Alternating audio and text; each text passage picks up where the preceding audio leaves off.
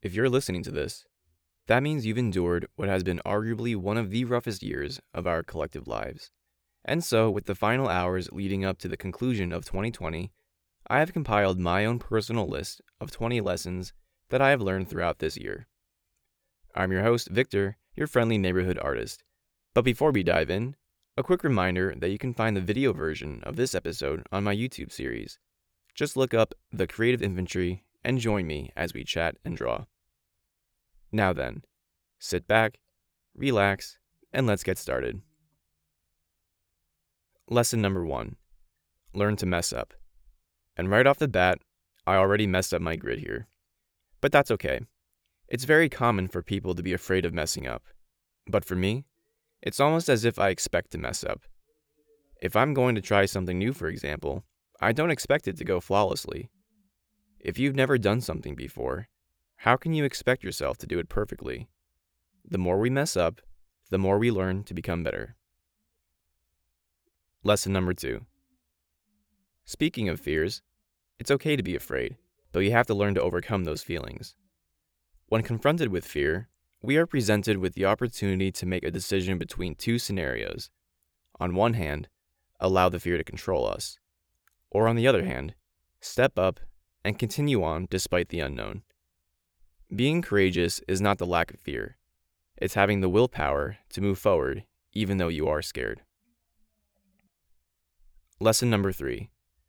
While it is important to control your own fears, we actually can't control much of anything outside of ourselves. We spend a fair amount of time trying to control the environment around us, but really there's only so much we can actually do. I glance at my wrist and check the time.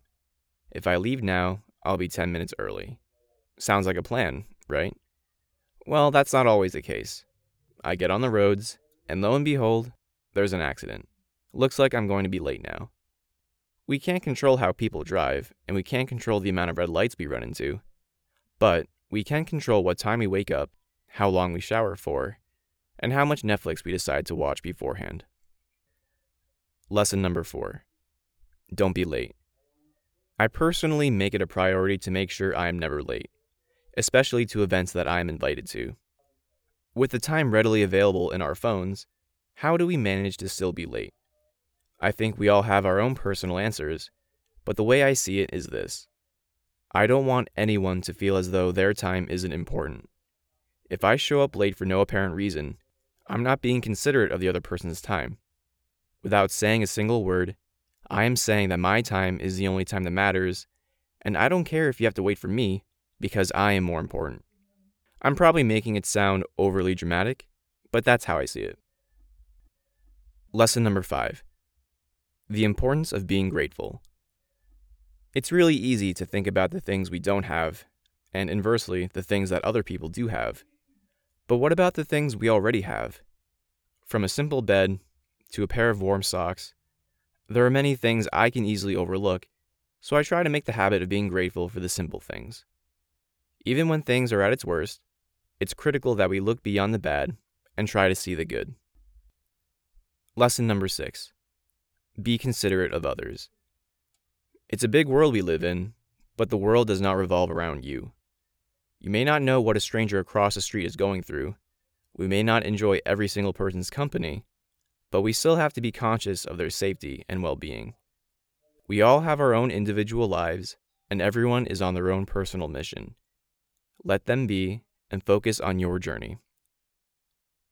Lesson number 7. Let's talk about looks. Looks fade away. I will admit, first impressions and general appearances are very important. However, there is a difference between self-care and impressing yourself, and self-harm while trying to gain the approval of others around you. At the end of the day, your appearance should be a reflection of your own personal beliefs and interests. From jeans and a t-shirt to Oxfords and a button-down, have fun with your own personal style, but understand that the person behind the clothes is what's most important.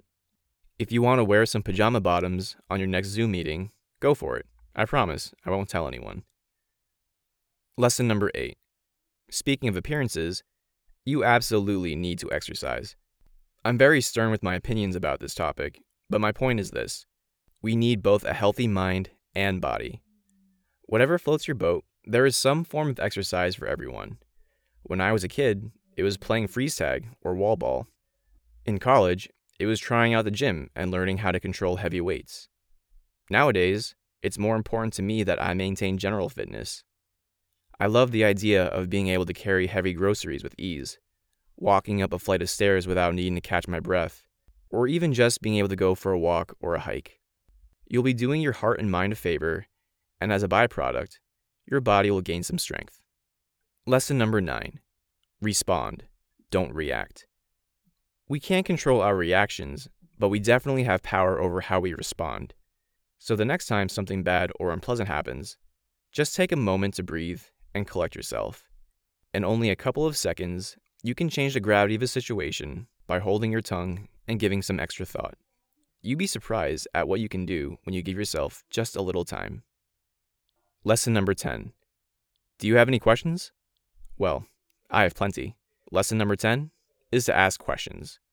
There's a saying that there's no such thing as a dumb question. I agree with that, to a certain extent. If you sincerely don't know the answer to a question, I think it's great that you're willing to figure it out. Often people will just be too prideful and try to figure it out themselves. There's nothing inherently wrong with trying to figure things out on your own. However, there will be times when we have to realize that there are people who actually are more knowledgeable than us and can lend a helping hand. That being said, lesson number 11 is to ask for help when you need it. Is asking for help such a bad thing? Not in most cases. On numerous occasions, I found myself trying to resolve an issue and I just couldn't. I thought of all the different possibilities and things I could do, but I couldn't come up with a single solution. Out of that frustration, I thought to myself, what if this person could help me out? There's only so much we can do on our own, and even just a little help from someone else can make all the difference. Lesson number 12. Would you consider yourself an introvert? What about an extrovert? Or maybe you're like me, an ambivert. In either case, it's important to have friends, even if it's only a handful. Now, I'm not speaking as if I'm a preschool teacher, gingerly telling the toddlers to play nice in the sandbox. I'm speaking from the perspective of just a guy who understands the importance of creating connections with people you care about. You need those special people in your life that can share in your adventures, and yes, even roast you from time to time.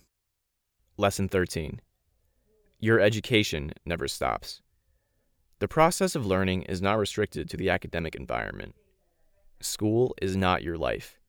Every day is a new opportunity to learn something, and often, those meaningful nuggets of information can come from the most unlikely of sources. Lesson number 14 is a big one. Learn to let go. I'm no stranger to getting hurt by people. Sometimes I wish I was. When you become angry or endlessly frustrated with someone, you unknowingly have fallen under their spell. And the worst part is, those wrongdoers don't do anything else. As days pass by, your frustration grows, and the people that have hurt you go about their lives as if nothing has happened. It sounds bad, I know, but sometimes you need to learn to let go so that you'll be able to move forward. You can't move to the future if you are stuck in the past. You're too good to be held back, and I want you to understand that. Lesson number 15. You can always get let go from a job that you don't want to do. So why not try doing something you actually enjoy? COVID has had a serious impact on people's employment and lives, myself included, but I hope that we can all rework our mental gears and look towards the future where we use our skills at our highest potential. Lesson 16. Money doesn't buy happiness. This lesson isn't exclusive to 2020, but I still find it very important. Who you are with $5 is who you are with $5 million.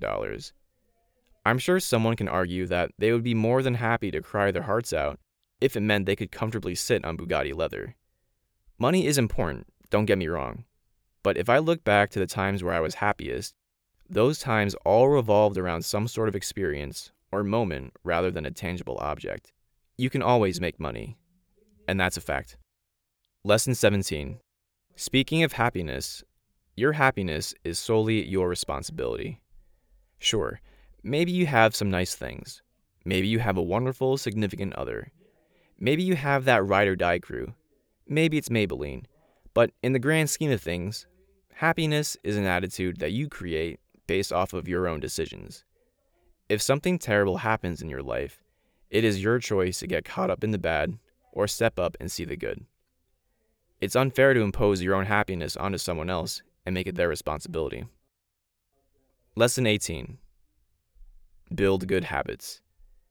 Imagine if you consciously had to remember to blink your eyes. It sounds awful, right?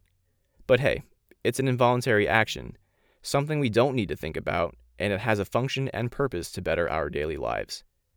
Imagine doing something that was good for you and you didn't even realize it. That's the power of a good habit. Drink your water and say your thank yous at the very least. Lesson 19. Admit when you are wrong.